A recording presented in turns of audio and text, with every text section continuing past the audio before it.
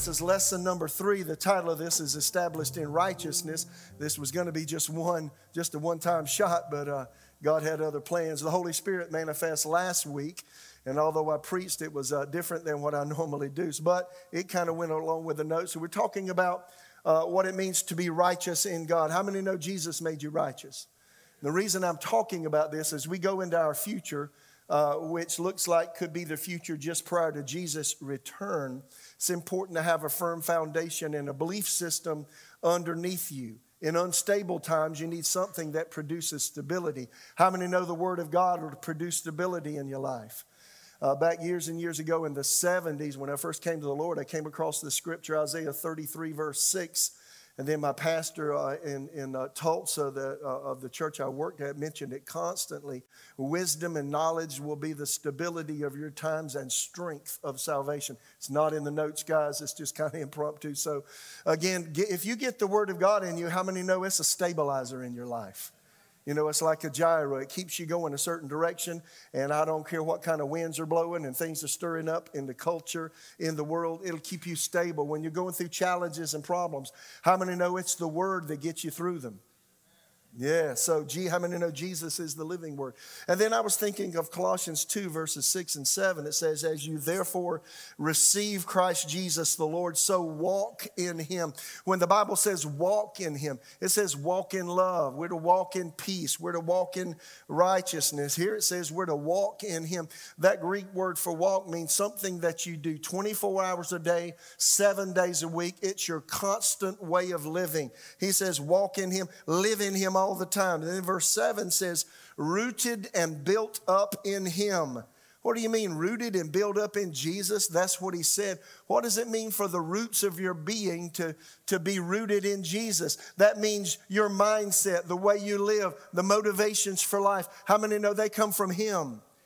And then when the winds of adversity blow, you know, a tree, I saw a video, maybe you've seen this video out and about on YouTube or wherever of strong winds blowing, and there's a bunch of trees around, and here's this one tree. They honed in on the bottom of this one tree. It had a very shallow root system, and as the wind blew, the roots were trying to move the tree and trying to push it over because the roots were very, very shallow. How many know if your roots of a tree are deep, it's going to be hard for a wind to blow it over, right? And so that's what he's saying here. Rooted and built up in Him, in Jesus. That means who we are and what we think about ourselves should come from who we are in Jesus, right? Established in the faith as you have been taught, abounding in it with thanksgiving. Again, we just need a firm foundation. We've been talking about righteousness for the last 2 Sundays. By God's grace, I'll get through with this today. But righteousness is something that we need to be aware of, that Jesus has performed for us and given to us as a free gift. I've mentioned 3 scriptures the last 2 Sundays. Proverbs 28:1, the wicked flee when no man pursues, but the righteous are bold as a lion. Don't you like that? And then Isaiah 54:14, in righteousness you will be established. You will be far from oppression, for fear you shall not fear, and from terror, for it shall not come near you. Outward things change, but you know when you're established in who you are in Jesus, you know you can go to Him. He hears and answers prayer. He's a shield, He's a protector, and He's a defender for us. Is that true? And He's also our provider. And then Isaiah 32:17, the work of righteousness will be peace, and the effect of righteousness, quietness, and then assurance forever. I defined righteousness the last 2 weeks as the ability to stand before God without the sense of guilt, condemnation, and inferiority, just as though you'd never done wrong. Woo-hoo. Now, you know, we had our 9th grade. In fact, you got that grandbaby's picture? Throw that grandbaby picture up on the screen. This is Eden Shiloh Horton. Yeah. I forgot why I said that. Now I got all caught up. Baby, that's why. Show the other picture of me looking. I like the other one too. So this is one of the first times I got to hold Eden. Isn't that sweet? So that's grandchild number 9. One thing about a baby is they have no past. Huh? You think about a baby, you think about softness. Don't you love to feel a little baby skin? Their face skin is so soft.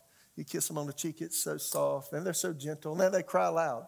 And Eden, I found out she's got a big set of lungs. I'm telling you, oh, look at her. Yeah, so, but she has no past. And that's the way God made you. You can live before God just as though you have no past. A brand new baby in his eyes. Is that good? So I've talked about 7 important things to know about righteousness. Again, the Holy Spirit kind of fell on us last Sunday.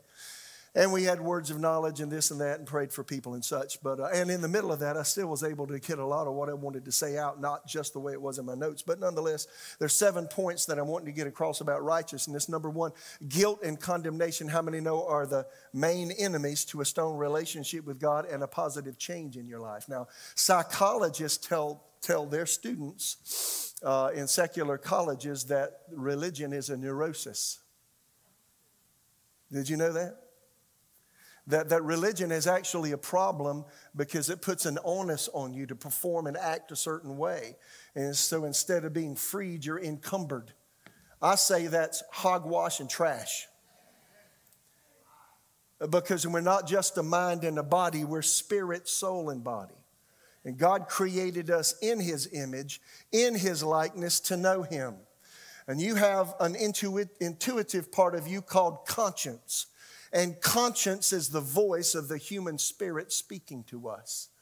A person saved or unsaved, a person that knows the Lord or doesn't know the Lord, a person saved from their sin or living in their sin has a conscience. You can have a conscience that is defiled by the culture around you, or you have a conscience that's broken down because you allow anything into your life, right? Or you can have a very strong conscience where you deal with yourself and, you put the parameters around your life. Freedom is not doing anything you want to do anytime you want to do it. Because if you live that way, you produce your own bondage. Freedom without restraint is bondage. Maybe we need to tell that to our current culture. Huh? You can give yourself freedom to do a lot of things. But if you don't put parameters around your life, you can get into some deep, deep trouble, right? So again, guilt and condemnation are the main enemy. Finding a way to deal with guilt, finding a way to deal with condemnation. How many know it does bring great personal freedom? I say this so Jesus helps us deal with guilt and condemnation. The other end of that is what I just said. There are those who, because they don't want to have guilt, and they don't want to have condemnation, they choose to live as though there is no God and no judgment and no life beyond this one.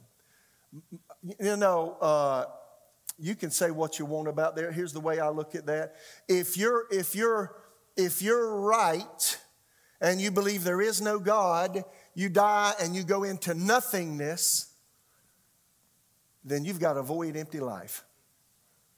You say, well, but if I live the way I do, that I believe the Bible's the Word of God, I believe it's inspired, I believe God created us in his image, in his likeness, as eternal spirit beings that will one day give account to him.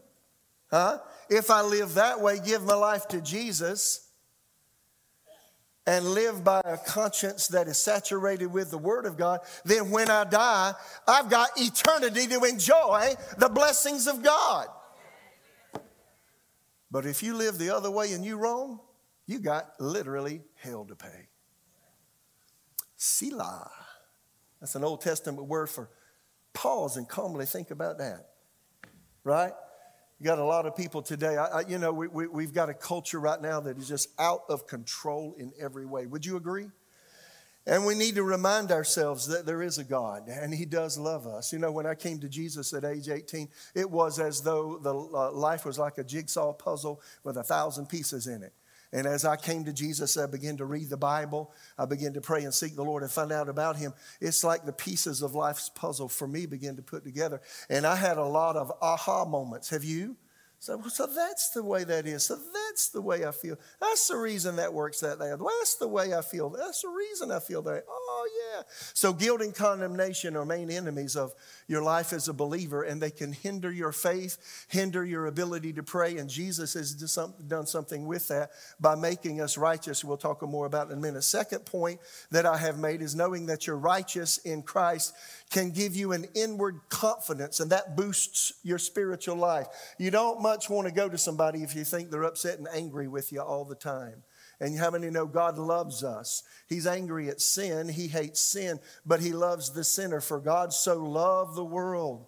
I love Amplified translation of John 3:16. For God so greatly loved and prized the world that he gave his only son. Isn't that good?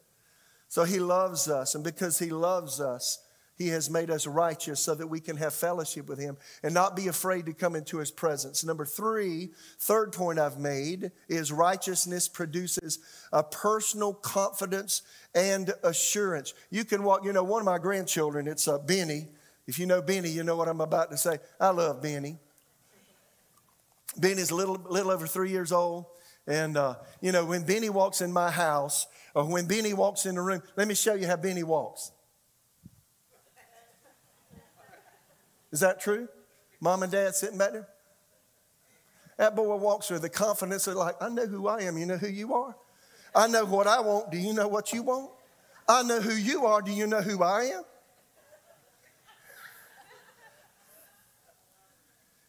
There's an inward confidence that comes from a sense of peace. Now, Benny lives that way because his mom and daddy love him. But they put standards around him. Gigi and I'm Poppy. We love him, but he also knows there's standards living in my house. But he knows when he comes see me, I'm a big old tall guy, so he just comes and grabs my knee and grabs me and hugs me, so I pick him up. And the same way with his sister. But when you know that God loves you, when you're assured of his care and you're confident of your relationship with him, how many know it makes a lot of difference? You don't have to walk around looking at the dirt. You can hold your head high as a king's kid. Is that right? Number four, righteousness, playing off of number three, righteousness brings two kinds of peace. We talked about it last week. Peace with God. Everybody say peace with God. That means your sins are adequately dealt with. We'll talk about that in a minute. And then the peace of God. Everybody say the peace of God. Now, you can have peace with God because you've been born again and Jesus has cleansed your sin. But you may not have the peace of God on your life. The peace of God comes by rightly relating moment by moment to the Holy Spirit. Let the peace of God rule in your hearts, Colossians 3:15, to which you're called in one body, and be thankful. The peace of God comes by rightly relating to the Holy Spirit and having fellowship with the Lord on a moment-by-moment basis. And so if you're a believer, but there's unrest in you, you need to check up on how you're living. I got to calm, right? Because if you're living in a way that God never intended that you live, you won't have that sense of peace. And you won't have the peace of God on you. You may be God's child, but not have the peace on you. Let me also say, if you're out of the will of God, I started ministry. I need to meddle a little bit here. I started ministry in October of 1981. So this is my, 42nd year in ministry. I started ministry out of the will of God. Finished my second Bible school and became a pastor, associate pastor of a church in my hometown. And I moved my wife 1,200 miles and out of the will of God. And I became an associate pastor of a church. And I was as miserable as you could ever imagine. In fact, Susan used to make some of the, I used to drink a lot of sweet tea. I don't drink as much now. But Susan makes the best sweet tea this side of the Mississippi River. And it's strong stuff. And so I just remember several months into that pastoring that church in South Carolina. It was like February of 1982 by then. I'm sitting there and we're after church, had a church service and whatever. And this afternoon I usually preached on the Sunday night because that church had a Sunday night service. And I'm sitting there, I remember sitting at the table. And I'm looking at her and I'm picking up my little glass of tea and taking a swallow of it. And I'm thinking, I might have said that to Susan. I said, I'm just miserable. I don't know what it is. I'm just miserable. And when I was in Kenneth Hagin's school, Rhema Bible College, he would say, if you're out of the will of God, not doing what God called you to do, he said, one way you can know it is kind of like taking a shower with your socks on. Something's just not quite right. Doesn't feel right, right? Just inside. And I had that sense every single day. So if you're in here and you feel like something's just not quite right, check up and see if you got the peace of God.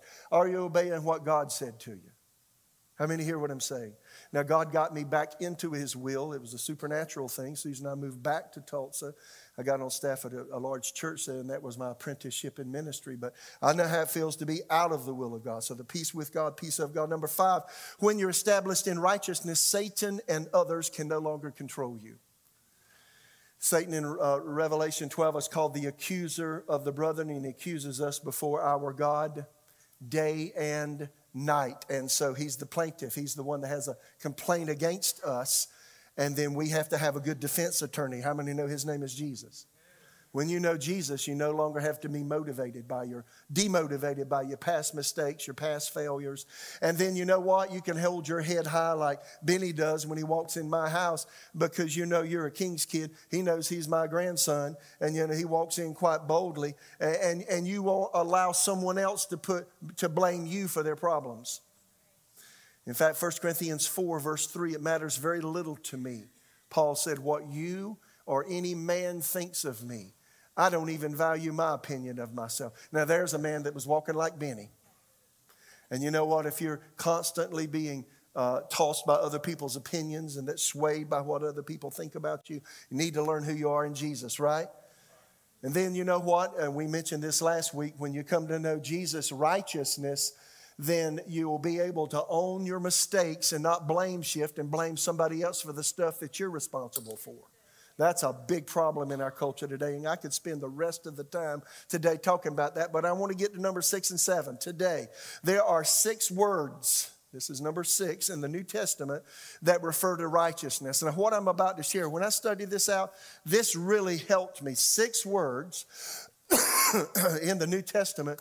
All of them have the same Greek root word. Now, the New Testament was written in Aramaic and Greek. Aramaic in many of some of the Gospels, but then Greek for the whole thing, you know. And then the Septuagint is the Greek translation of the whole Bible and of the Old Testament particularly. But there are 6 words in the New Testament that have the same root word for righteousness. And it's really, if you understand this, it'll straighten some things out in your head.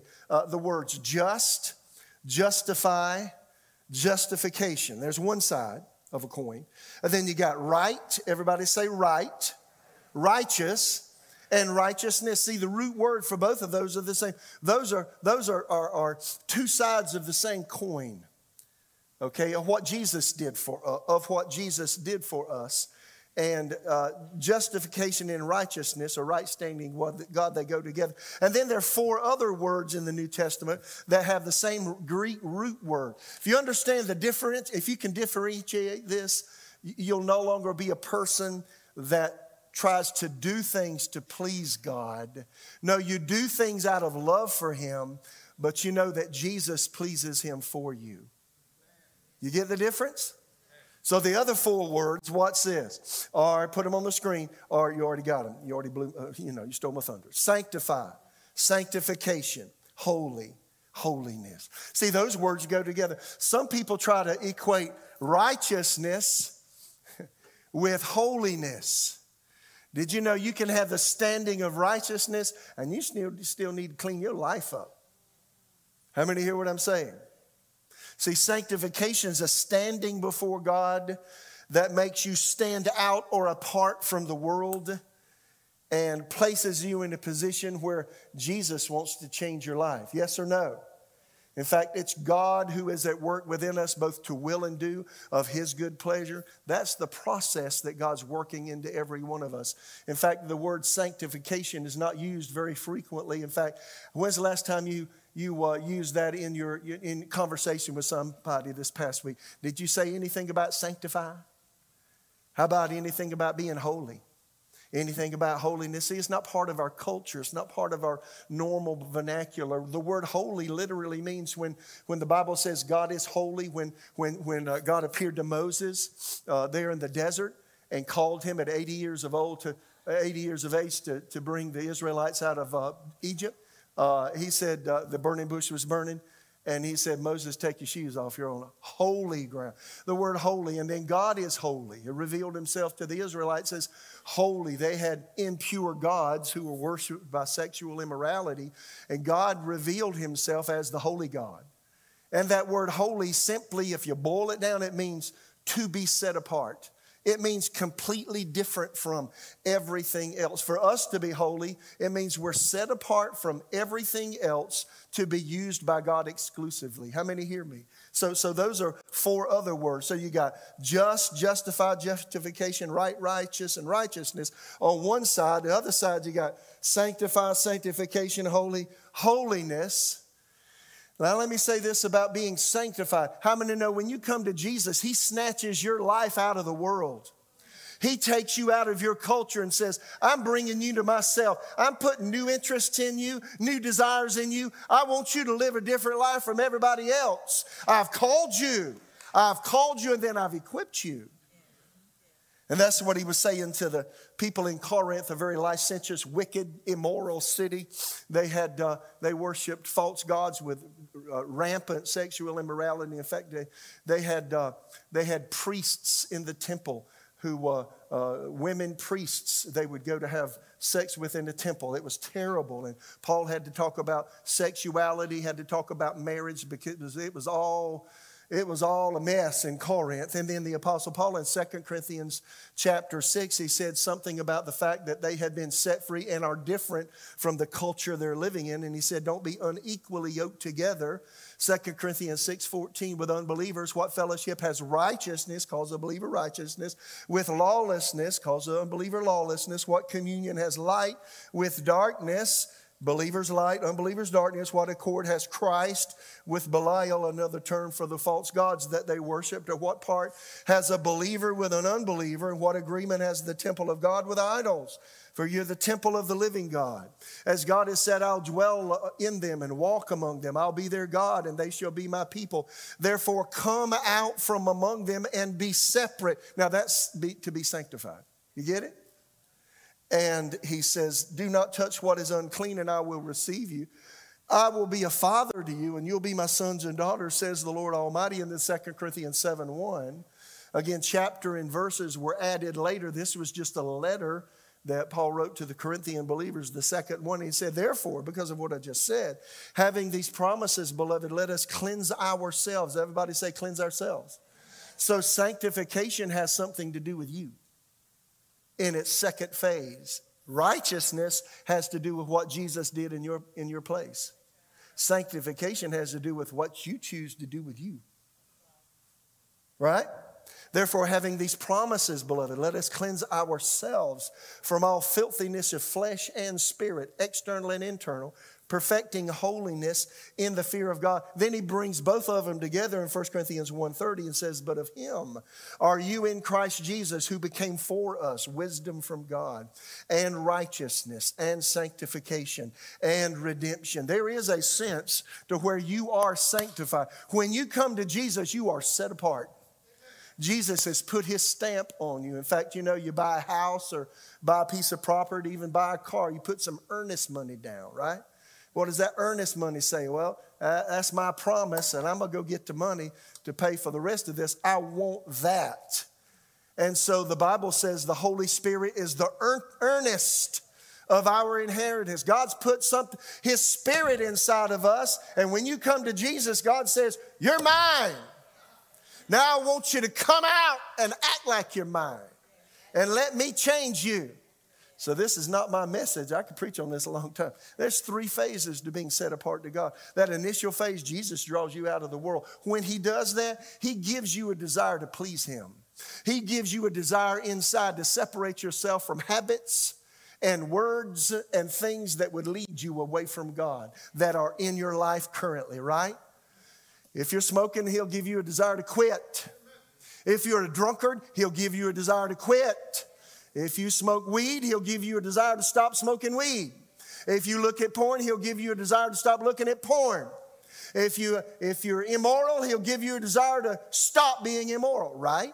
If you're an angry person, he'll deal with you about controlling your anger. Yeah, how many hear me? If you're a gossiper, he'll deal with you about stopping it. See, initially Jesus brings us out of the world. That's sanctification, but there's a daily progressive work of being set apart unto God. And that's going to happen from the time you know Jesus until the time you hear the trumpet. And Jesus said, come up here, and you go in the rapture of the church or you die. From the time you know Jesus until the time you vacate this physical body or it's changed in the air when Jesus comes back. We're all being changed from glory to glory. Is that true? And the definition of that change, the amount of that change that occurs is determined by you. It is not determined by God. Boy, meddling now. It's quiet in here. And then there's a final sanctification or being set apart. That final sanctification happens one of two ways. Either you die and vacate your body, and you enter the spirit realm and go to heaven as a disembodied spirit, and you stay that way, and God gives you a robe of righteousness until the rapture of the church. At the rapture of the church, if you're here, and we may be the generation that sees the rapture, wouldn't that be exciting? The substance of your body is immediately transformed. And you shed this flesh. And you have a flesh and bone body, not a flesh and blood body. Then all the desires to do wrong immediately evaporate. Now won't that be great? Until then, you got to resist. You got to say no, right? And you got to say yes to Jesus. And you got to get on your face and say, God, help me, and ask him to change you, right? So there's justification and there's sanctification, right? There's to justify, to be made righteous, and then there is to be made holy. Two sides of the same coin. So watch this. So justification doesn't make you holy. Righteousness doesn't make you holy. And then you dressing up real fine and got your Bible in your hand, reading your Bible before church. You know, I notice people, they read their Bible before church. Why don't you go fellowship with people? Read your Bible at home. I just wonder, I just wonder what that's all about. I'm at church reading my Bible. Read your Bible at home. You go out and mingle with the saints here. So why are you doing that in front of everybody? Question mark. I hope it's not to be righteous. No, that does not work. Huh? No, trying to be a believer doesn't make you righteous. Praying doesn't make you righteous. Fasting doesn't make you righteous. Bible reading doesn't make you righteous. Dressing up in fine threads doesn't make you righteous. Huh? Jesus makes you righteous. Right? So let's talk a little bit about justification. And in fact, I'm not even going to cover this. I've got 9 scripture references with multiple scriptures in all of them. And we cover justification, justify, righteousness in those scriptures. And you'll see them. They're all through the New Testament book of Romans. The Roman road, it's just full of justification by faith. I'll read one. Romans 3, for instance, says, for all have sinned and fall short of the glory of God, being justified freely by his grace through the redemption that is in Christ Jesus, whom God set forth to be a propitiation or an atonement or a satisfaction of God's anger against sin by his blood through faith, to demonstrate his righteousness, because in his forbearance God has passed over the sins that were previously committed, to demonstrate at the present time his righteousness, that he might be just and the justifier of those who have faith in Jesus. That's a lot to say. But see, that contains that whole idea that to be justified and to be righteous are on the same coin, just different sides. And to be sanctified or set apart and then to live a holy life. See, those are two different sides of the same coin. Jesus initially sets you apart from the world, but you got to eke it out in your personal life. You have got to put shoe leather on the Word. If all you do is read the Word but don't practice it, you'll never change. Is that right? So let me just say it this way. If you're the same this year as you were last year, something's wrong. If I can look 5 years ago and look today, well, I'm kind of like I was 5 years ago. Something's wrong. It ought to be. In fact, I was looking, I got photos and various things on my TV in my house and all. And so we got this rolling thing of photos. And it shows my family. I love my family. So we got all these kids and grandkids and stuff. So it's constantly rolling. But over the years, we got some of them pictures I was looking at yesterday while I was studying. Some of them 9 to 10 years old. It's like, well, look at Susan's hairdo. Look at my hairdo. And then I was looking at the house. Well, the house has changed. We didn't have that piece of furniture. We painted the walls. The bedroom looks different. We updated that. We did that. See, when you look at the pictures, it's like, we're not that way now, right? So how about the picture of your life? If the picture of your life shows today what you were last week, last month, last year, 5 years ago, something is the matter. You got to straighten it up. And what the matter is, you got in the way. You stopped seeking God. Somewhere you got bogged down in your flesh. Let's get real, right? All right, so let's go a little further here. So there are a bunch of scripture. I've got them in the notes. I do encourage you to get the notes and look at them. I'm not going to take time to mess with that today. The 7th point is what I want to end with today. Righteousness, listen to me, does 2 major things for you. We'll come back to talk about sanctification, being set apart, what that looks like. But today, let me finish up righteousness. Righteousness does 2 things for you. And before I even go there, who God is and what we think God is are 2 different things. How many hear me? 21st century America, people do not have the revelation that God is holy. Okay? The average person on the street feels like God is love. In fact, most people say, well, God loves me. I just know God loves me. Gloop, gloop, gloop, gloop, drunk, drunk, drunk. God just loves me. God loves me. Or you smell skunk everywhere, which is weed. Somebody smoking weed.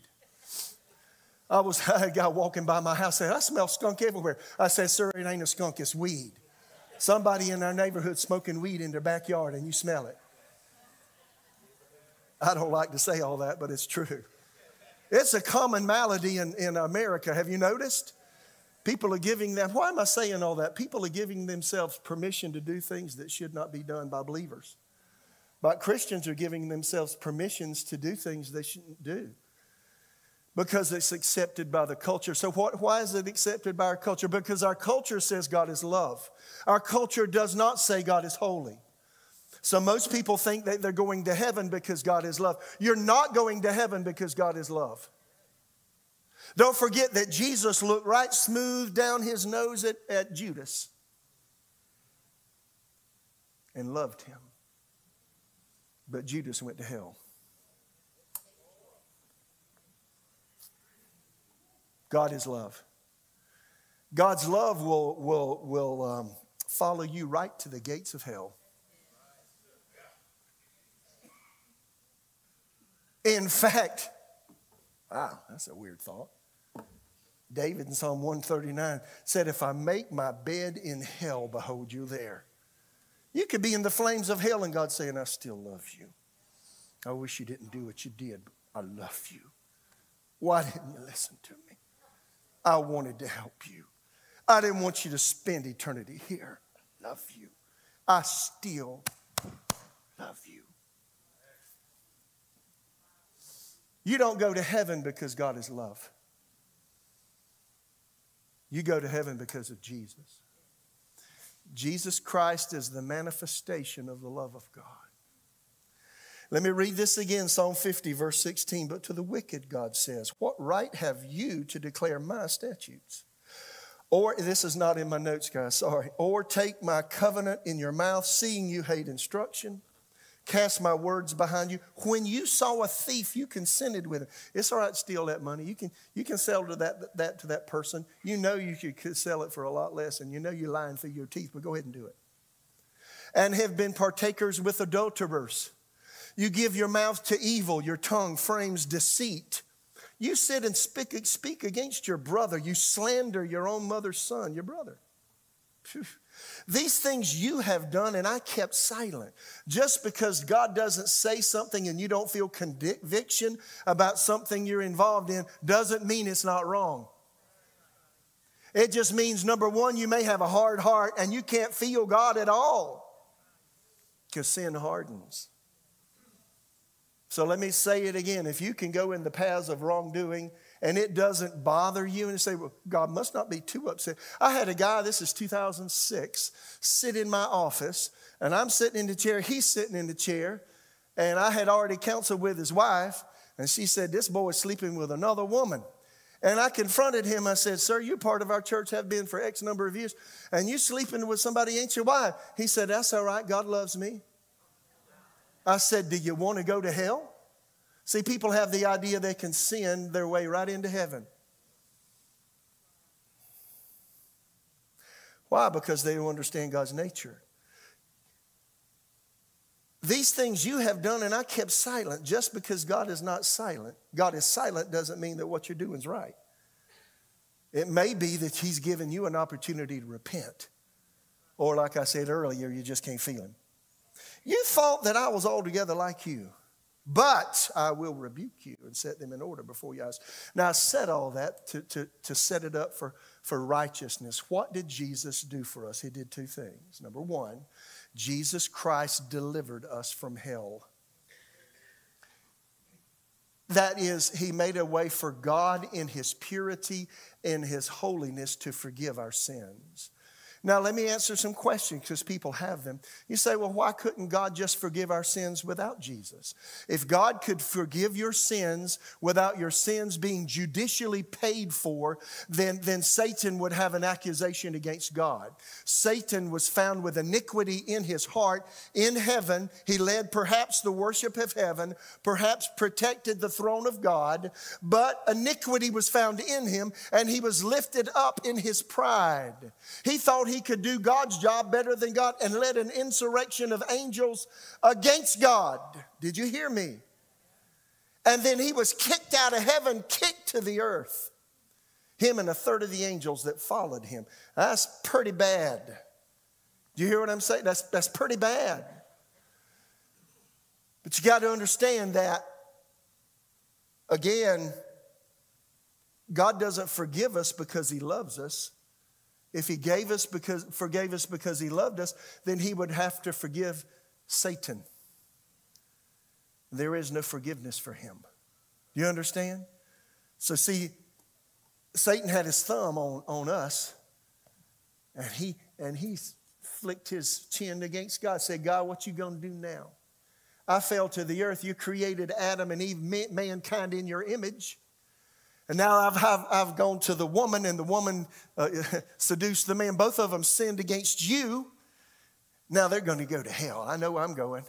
I'm going to the lake. I can't do anything about it. I get it. But they're going too. And you can't do anything about it, God. What you going to do now? What you going to do now? Most people, listen, have the idea that God can forgive sin because he's God.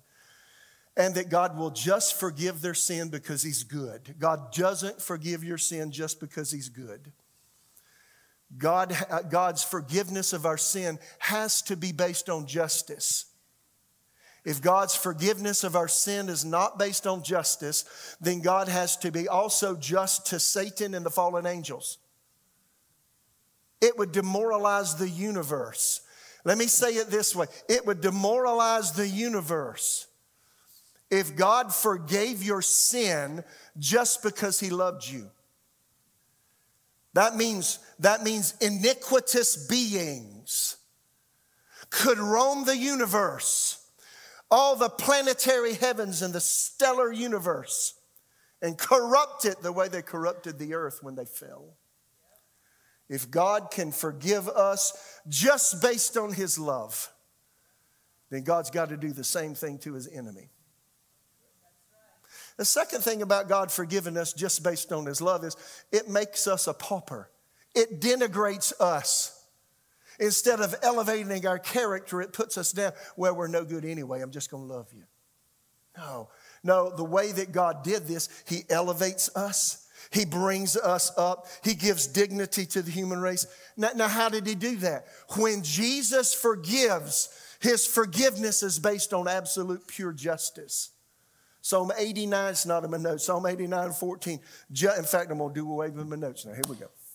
Justice and judgment are the foundation of your throne. Mercy and truth go before your face. Psalm 89:14. Justice and judgment are the foundation of the throne of God. Although God is love, he always has to act justly towards every entity in the universe. Or he's not worth being God. There's a flaw in him. You understand? If his love is not based on justice. But see, God's love for us is based on absolute justice.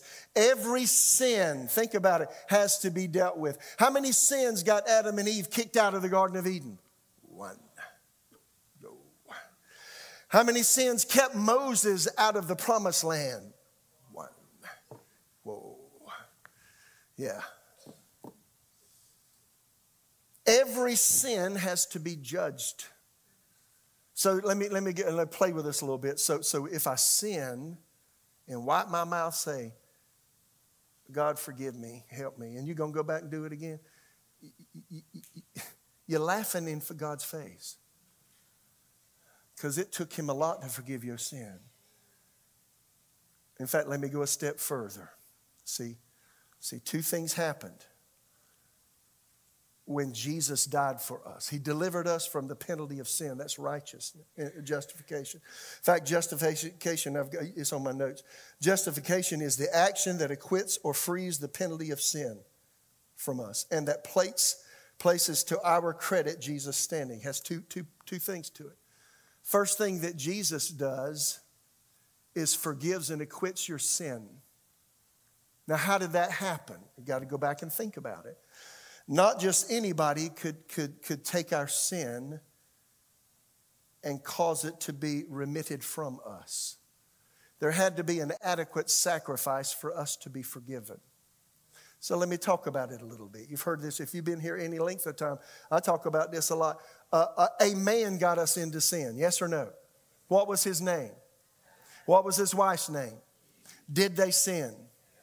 In fact, David said, Psalm 51:5, behold, I was shapen in iniquity, talking about being formed in his mother's womb, and in sin did my mother conceive me. It doesn't mean that the act of conception is sin, because God smiles on sex and marriage, yes?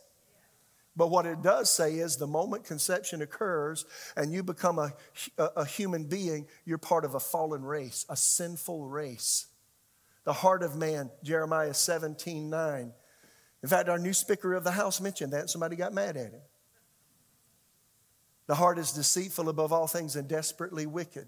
He said the gun problem is a heart problem. I agree, that's true. Right? Wow. Anyway, here's what happens. So for God to forgive our sin, a man has to pay the penalty for sin. And there's the problem. Every person that has a belly button, and here's the age-old question. Did Adam and Eve have a belly button? Maybe God made them one, but they didn't need it because they were created, not born. Right? Adam and Eve, when they sinned, they broke fellowship with God. Right?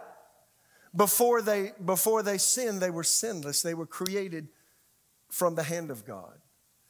He scooped their bodies from dirt, Genesis 2:7, and breathed into their nostrils the breath of life, and man became a living soul. And then when Adam and Eve sinned, they broke fellowship with God. Sin, spiritual death, is separation from God. When Adam and Eve sinned, they separated themselves spiritually from God. They didn't die that day. Spiritual death is the parent of physical death. Physical death is the is the separation of the spirit and the soul, the inside of a person from their physical body. In fact, science says death is the cessation, listen to this, of communication with environment. You get that? Bible never calls death annihilation, it's separation. Spiritual death, separation from God. Physical death is the inward person being separated from the outward person, the body. The second death mentioned in Revelation 20, verse 15, is eternal separation from God, being cast into a place called the lake of fire. The people that are in hell now, they'll always be in hell. They're going to the lake. They say, well, I'm going to the lake. See you later. But it ain't the lake you thinking about. It's the lake of fire. Yeah, after judgment. So see, death is separation. So see, when Adam and Eve sinned, they separated from God. The only way, and that's why the devil was laughing like, I got God. He can't do a thing about this. Every human being born, when they have kids, when Adam and Eve have all these children going to be mad and mean and arrogant and ugly and hateful and spiteful and going to say nasty things about God. And I'm so excited, the devil said. But he didn't understand. He didn't understand that for God so loved the world that he gave his only begotten Son. So let me cover it quickly here, but I can do it clearly. Why did Jesus come? No human being could pay the penalty for our sin. For God to forgive you, somebody has to pay the penalty for your sins. Huh? God can't let you into heaven because he loves you. God can only let you into a holy place called heaven because you are legally, judicially forgiven of sin. That way he's fair to the devil. He's fair to himself. Right? He can't just forgive. Well, going in, I know you did wrong, but going into heaven, you won't do it anymore. Well, really? Really? Did you know the doors to heaven are open eternally? And you can go in if you know Jesus, but there ain't nothing says you got to stay. So if you're not clean inside, just like Satan, iniquity in heaven was found in him. Think it through. So what did God do? The only way that our sins could be judicially acquitted, paid for, wiped away, is for a man to stand in judgment for your sin. And there's the problem. There's nobody that can do that. Everybody born, like I said, with a belly button, they're in sin. They're in fellowship with the devil. He has authority over them. They're mortal. That means death doomed. Right? They're out of fellowship with God. Huh? Nobody can do it. So what did God have to do? And that's why Jesus is called the Lamb that was slain from the foundations of the world. God knew when he created us and gave us that entity called free will that we could use that will against him. But God wanted to be loved. He doesn't want you to have to love him. He wants you to love him with your free will, with your whole heart and whole soul. What is the greatest commandment? They asked Jesus, love the Lord your God with all of your heart and all of your soul and all of your mind and all of your strength. That's what God wants. So he gave you a will. You're not a robot. You're not just programmed. I love you, Lord. God bless you. I love you, Jesus. Thank you, Jesus. Praise you, Father. Bless the Lord. Bless the Lord. No. He wants your emotions. He wants your heart. He wants you. But that's dangerous. God gave Adam and Eve a will. And a will, for it to be a will, volition, a power of choice, you got to be able to choose between two things. That's the reason he put the tree of the knowledge of good and evil along with the tree of life in the Garden of Eden. He gave them a choice. They failed the choice. Eve yielded to the devil, was deceived by him. Adam saw that Eve was deceived. Adam saw that Eve ate of the tree of the knowledge of good and evil. He wanted fellowship with his wife more than he wanted fellowship with God. Women, watch it. You got a lot of power you don't realize. Right? I know you little pretty little things. I love my wife, but you need to find your place. Right? And then after they sin, no more fellowship with God. God comes down, where are you? Where are you? Well, they were hiding. Sin causes hiding. We put walls of self-defense around us. All of us are the same. So why is Jesus so different? Why did Jesus have to come? He's the first man born. 1 Corinthians 15 calls him the last Adam. That also calls him the second Adam. What does that mean? He's the first man born since Adam and Eve sinned in the Garden of Eden, born in fellowship with God. How was he born in fellowship with God? Because an angel appeared to Mary. Go read Luke 1. Said, Mary, you found favor with God. I'm going to talk about it again at Christmas. You found favor with God. You're going to have a baby. Whoa, I'm just 16. I'm engaged to my husband, but we ain't been together. We ain't slept together yet. And the angel, well, don't do that yet because something else is going to happen. She said, the Holy Spirit's going to come on you. The power of the highest is going to come on you. And you're going to get pregnant. That holy thing that will come from your womb will be called the Son of God. Now that's amazing. Some way Jesus migrated from heaven where he's always existed with the Father, the Son, the Holy Spirit, always existed. He pre-existed the little baby. He migrated into Mary's womb. And his body began to grow around his spirit. And then 9 months later, Mary had him. And the angel said, that baby that will be born from your womb will be called the Son of God. Now, why is that a big deal? Because that means that Jesus is not a normal human being. That means that Jesus was deity in a human body. Jesus was literally the God-man. Why is that significant? That means that when Jesus was born, Jesus was not born with the taint of sin. Jesus was born in fellowship with God, right? Out from under Satan's jurisdiction. It also means that Jesus was born with an immortal body, a body that was not subject to death. Remember several times they took him to a hill? And I've been to Africa. They got some big old hills and cliffs over there. And they got him in the Middle East too. And they're going to throw him off the brow of the hill. But Jesus said, just move out the way. He just walked right through him. Because he was immortal. He couldn't die. Because he was God. Jesus dominated the laws of physics on earth. He multiplied bread. He walked on water. He calmed a storm, right? He also exercised authority over Satan.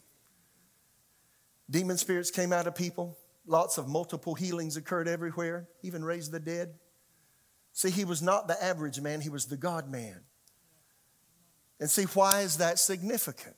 See, you got a lot of voices today, and they're not understanding why Jesus is the way, the truth, the life. Now we got people saying that Jesus sinned. Jesus never sinned, never did wrong. The Bible says he was tempted in all points like as we are, yet without sin. It says we have a great high priest, Jesus, the Son of God. He's been tempted the way you tempted. He's tempted to overeat. He was tempted to get angry. He was tempted to gossip. He was tempted to lust, right? He was tempted to be selfish and narcissistic, and he passed it up. Not today. Walking on. Right? Then when God was satisfied that Jesus ministered as much as God wanted to do, and Jesus just ministered for 3.5 years. I mean, you got to think, if you're a logical person, why did God go through all this extent? Why did God spend all this time having prophets prophesy, saying that a Savior's coming, a Messiah's coming, a virgin-born person's coming, and he's just going to minister 3.5 years? Why didn't you have him start ministering when he was like 15? Huh? Or in his teens? No, he should wait until he's 30 years old. Got baptized by John the Baptist, his first cousin. Holy Spirit comes on him.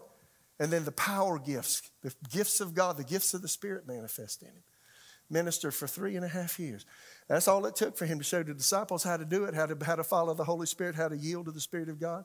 That's all it took for him to show us as believers how to overcome the flesh, how to walk with God, how to yield our will to him, right? And then at the very end of Jesus' earthly life, his embodied life, because he existed from eternity, 2 Corinthians 5:21 says, for he made him who knew no sin to become our sin sacrifice, that we might be made the righteousness of God in him. So Jesus is hanging on the cross, and he utters the words in Aramaic, Eloi, Eloi, lama sabachthani. My God, why have you forsaken me? And for the first time in eternity, God turned his back on his own son. Jesus became our sin. Right? Jesus judicially became what you are. Now, see, why am I taking time? Because if you know this on the inside, you understand to what extent it took for God to bring his own son to earth and to die for your sin. So if you want to sin, just don't forget, it took a lot for God to forgive your sin. Right? So Jesus became every nasty thought that you thought about. Selfish thought. Gossipy thought. Huh? Every emotion that's wrong. Huh? Every word you've spoken that you wish you could take. Once you speak a word, you can't take it back. What you gonna do? What you gonna do? Jesus became that. Then Jesus became everything you've ever done wrong in your whole life. Everything. Think about you and what you've been doing. Jesus became your stuff. Wow. Whew. He became a murderer. He became a rapist. He became a thief. He became a narcissist. He became a pornographer. Became a liar. He became me. And he became you. Is that amazing? Then when Jesus died, he didn't go immediately to heaven. I know Luke 16. Or back in Matthew 27, one of the two guys on the cross said, Lord, remember me when you come into your kingdom. And Jesus said, today you'll be with me in paradise. Now, most people think paradise is heaven. No. Paradise was a holding tank where the Old Testament people went. They couldn't go to heaven yet. They had a promise of salvation, and they killed animals and put their blood on a sacrifice, saying that one day a Messiah is coming. It was faith in what would come, but it hadn't come yet. When Abraham, Moses, David, Elijah, Daniel, all those guys died, they couldn't go immediately to heaven. I know they appeared to Jesus on the Mount of Transfiguration. That doesn't mean they were in heaven. They were in the holding place. They were awaiting the Messiah. And when Jesus died, Jesus went to Abraham's bosom, Luke 16. It's called paradise, Abraham's bosom. It's the righteous side of hell. It was the holding place for the Old Testament believers. They were waiting for their sins to be judicially taken care of by God's Lamb of sacrifice. They couldn't go to heaven yet. You understand? You understand? Really? You get it? I'm taking time, but you got to get this. When Jesus died, he went to hell. Yeah. Now the jury's out. Did he go to the flame side? I don't know. Go read Psalm 88. That's a tough psalm to read. Go read Psalm 22. It talks about Jesus. It talks about the demon forces ravaging him. Jesus went to that righteous. He stayed there 3 days and nights. He told all of the Old Testament folk who he was. I'm that lamb you gave up every year and killed. I'm the Lamb of God. They said, really? He said, I'm the one. I'm the one. He preached the gospel to them that are in prison so they could be set free. He preached the gospel in hell. When God was satisfied that judicially your sin was paid, your sin debt was paid, then the Holy Spirit came on Jesus right in hell. And Jesus, that spiritual death came off of him. Jesus became your spiritual death. See, sin is not just a physical thing. It's a spiritual thing. Jesus didn't physically bear your sin. He spiritually bore your sin. Right? Who himself bare our sins in his own body on the tree. Sin just isn't just on your body, it's in your spirit. Jesus was spiritually estranged from God. My God, why have you forsaken me, right? Huh? Then when God was satisfied, your sin debt was paid, the Holy Spirit came on Jesus in hell, and he got up out of that place. And he said, I am he who lives and I was dead. And he said, all you guys in Abraham's bosom here that have been waiting all these generations for the Messiah, I be the one. Follow me. The Bible says on the resurrection morning, Jesus got back in his physical body. It was resurrected from physical death. It was already stinking. But God, the corporeal substance of his body changed. And it became a flesh and bone body. And then Jesus was raised from the dead and laid the wrappings that his body was wrapped up in. He laid them aside and laid the little tissue that was on his face aside. Then he appeared to Mary Magdalene. Then he appeared to his disciples. And now the Bible says he's up in heaven. He's ascended to heaven, and he ever lives to pray for us, and he's seated at the right hand of the Father. He is our advocate general. He is our attorney in fact, and he has acquitted our sin. So every time you sin and you do wrong, he looks at Jesus and you confess your sin. He's faithful and just to forgive you and cleanse you. Jesus looks at him and said, I shed my blood for that person. I shed my blood for that word that was spoken. I shed my blood for that thought they've dwelt upon. I shed my blood for that action they've taken that is wrong. I shed my blood for that wrong motive they just repented of. Forgive them based on my blood. Is that good?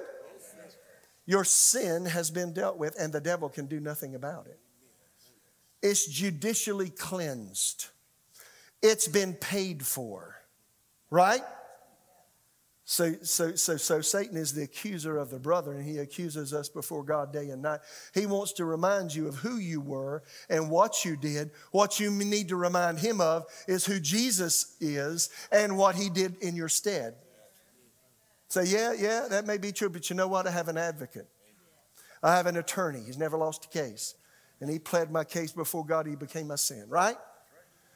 That's the first step in righteousness. Second step is God just doesn't forgive our sins. He said, let me take this a step further. Jesus is the captain of our salvation. He's the firstborn among many brethren. Listen to this. Maybe you've never heard that. Jesus was the first person to ever be born from spiritual death to spiritual life. When the Holy Spirit came on him in hell and he was resurrected and threw off the spiritual death, threw off all of the thoughts, the words, the choices, the motives that humanity has made from the time that Adam and Eve sinned until right now, all the way into eternity. When Jesus threw that off,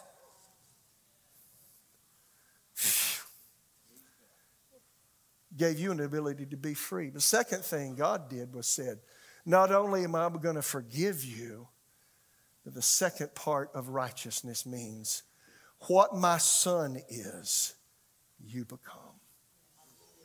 As he is, so are we in this world. He was the first person to be born again. He was the head of a brand new race of people, new creation people. And when you're born again, Jesus puts to your account his payment for sin. It's paid, and it doesn't stop right there. He goes a step further and says, I don't want you to feel like a pauper. I don't want you to feel like a sinner. So I'm going to tell you what. Everything that I am, I give it to you. My standing before God is yours. That's righteousness. The ability to stand before God just as though sin, inferiority, and condemnation had never been in your life. You're brand new. Just as though you'd never sinned. Second thing Jesus did. Not only did he judicially cleanse our sin, secondly, made us righteous. Third thing he did.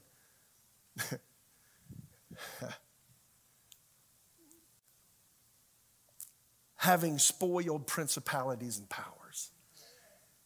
He made a show of them openly, triumphing over them in it. When Mary came to Jesus that resurrection morning, and he said, don't touch me, Mary. I've not ascended yet to my Father.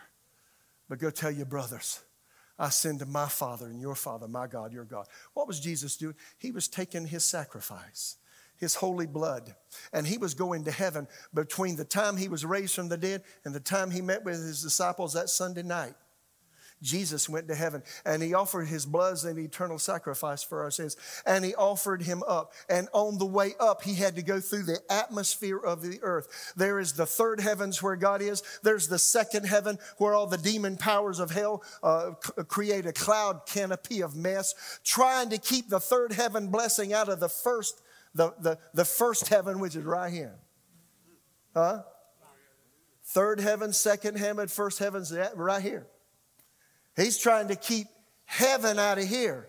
When Jesus went up to pay the price for our sin, the Bible says he spoiled principalities and powers. He's delivered us from the authority of darkness, transferred us into the kingdom of the Son of his love. When Jesus went through the atmosphere of the earth, all the demon forces of hell, the principalities, the powers, the rulers of the darkness of this world and spiritual wickedness in high places tried to keep him from going. And he chucked them off, he threw them off, and he defeated them with his own blood.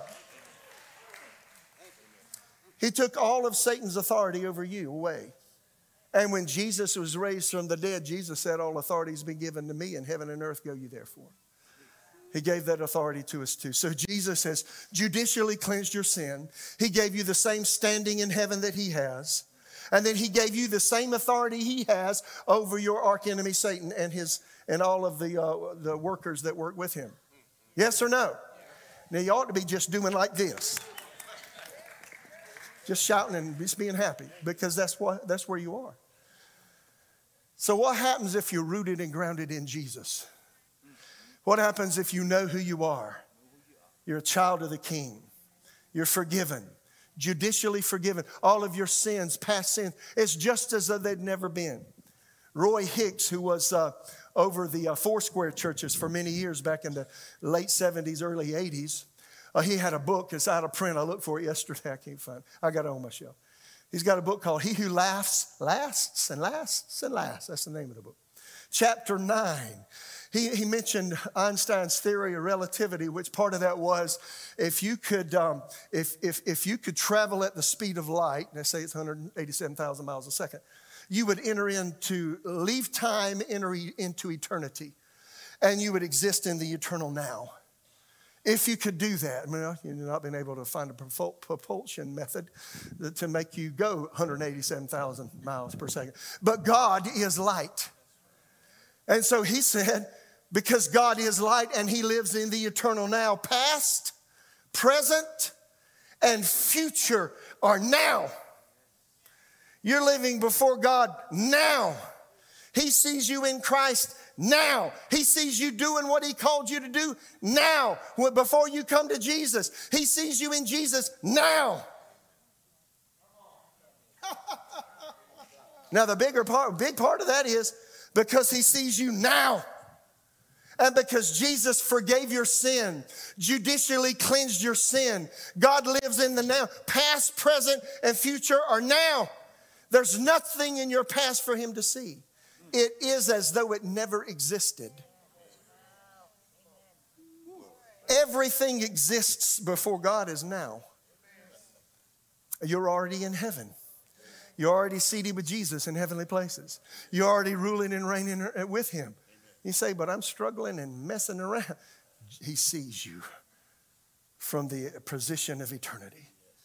He sees you clothed. He sees you empowered. He sees you equipped. When you going to live up to what he's done? Huh? Huh? You heard the story about the eagle. The mama dropped the eagle's egg into a chicken coop. And he was raised with chickens, and he picked his food just like the rest of the chickens. And he got to growing up because he's eating the food off the ground. And he saw this big old bird flying a mile high in the sky. I said, what is that? Mama says, that's an eagle. You'll never be an eagle. Well, you know what? He was an eagle, but he was living like a chicken. And he was pecking his food off the ground, and he could have been soaring a mile high. And most believers today, not walking in their inheritance in Jesus, they're picking on the ground. They're flailing around with their flesh. It's time to rise and be seated with him in heavenly places. How many hear me?